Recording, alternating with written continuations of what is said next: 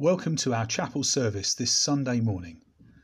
This week we focus on the importance of music and song in our worship. Holy creating, creative God, we sing from the depths of our sorrow. We sing from the abundance of our joy. We sing in voices separate and unique. We sing with one voice as your body.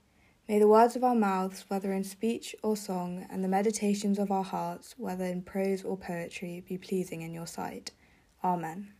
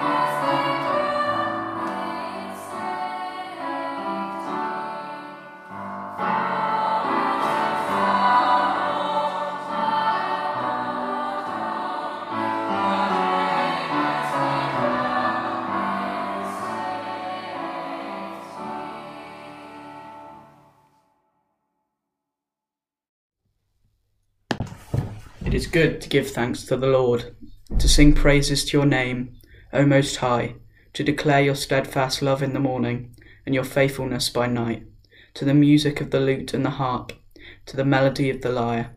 For you, O Lord, have made me glad by your work. At the works of your hands I sing for joy. Love has got the world in motion. Football is coming home.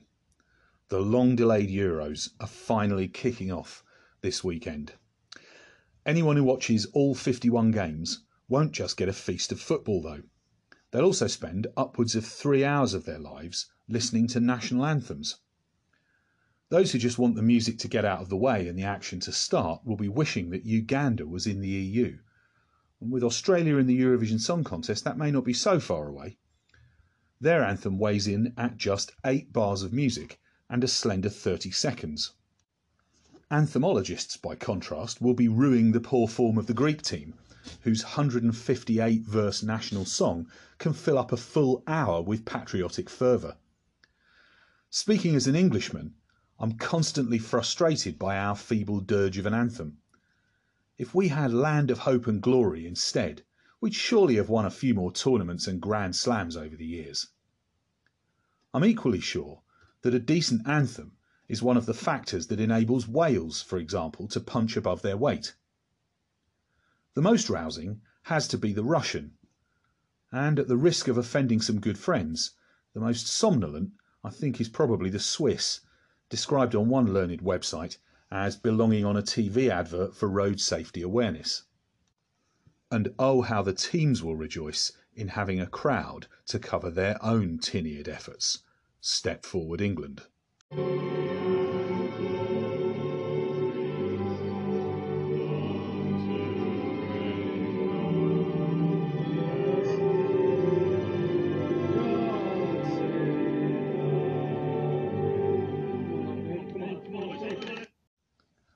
Like us, although for different reasons, they've missed communal singing as well.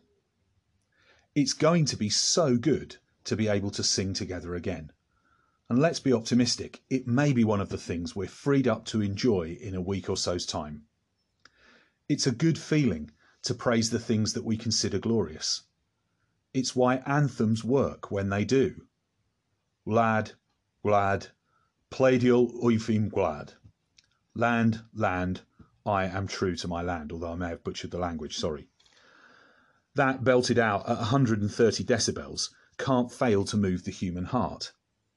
And it's this principle that the psalmist appeals to in our reading for today. It is good to give thanks to the Lord, to sing praises to your name, O Most High. It feels good to do it. The most numinous moments in chapel over the last 4 years, for me, have all been when voices have been lifted together in song. Music gladdens the soul.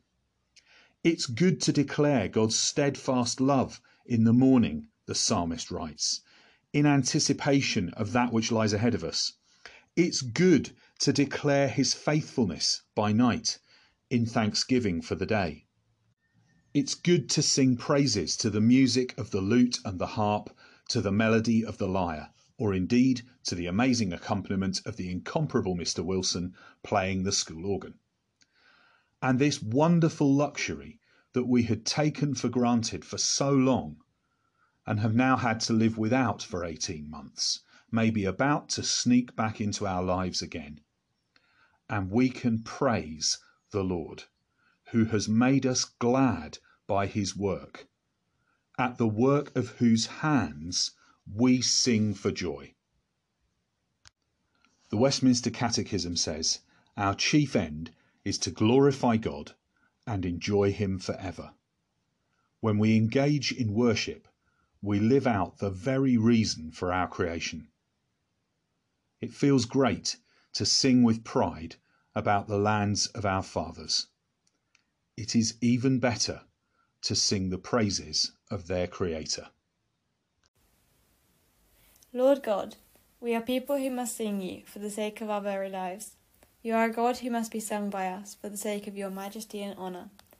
And so we thank you for lyrics that push us past our reasons, for melodies that break open our givens, for cadences that locate us home beyond all our safe places, for tones and tunes that open our lives beyond control and our futures beyond despair.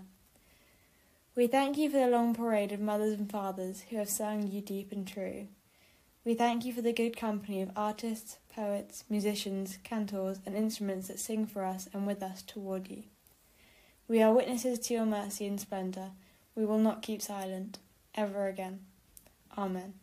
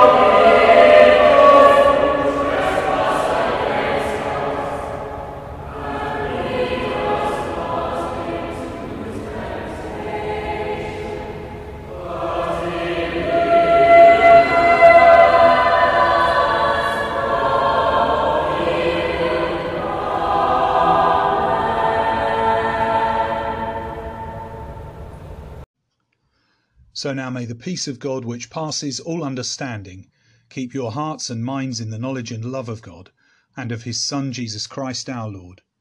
And the blessing of God Almighty, the Father, the Son, and the Holy Spirit be amongst you and remain with you always. Amen. Rather than the usual organ voluntary this week, we're going to conclude with a couple of solos from some of our school musicians. Kate is going to go first with a piece of Sondheim, and then Godwin is going to follow up with a piece of beautiful music.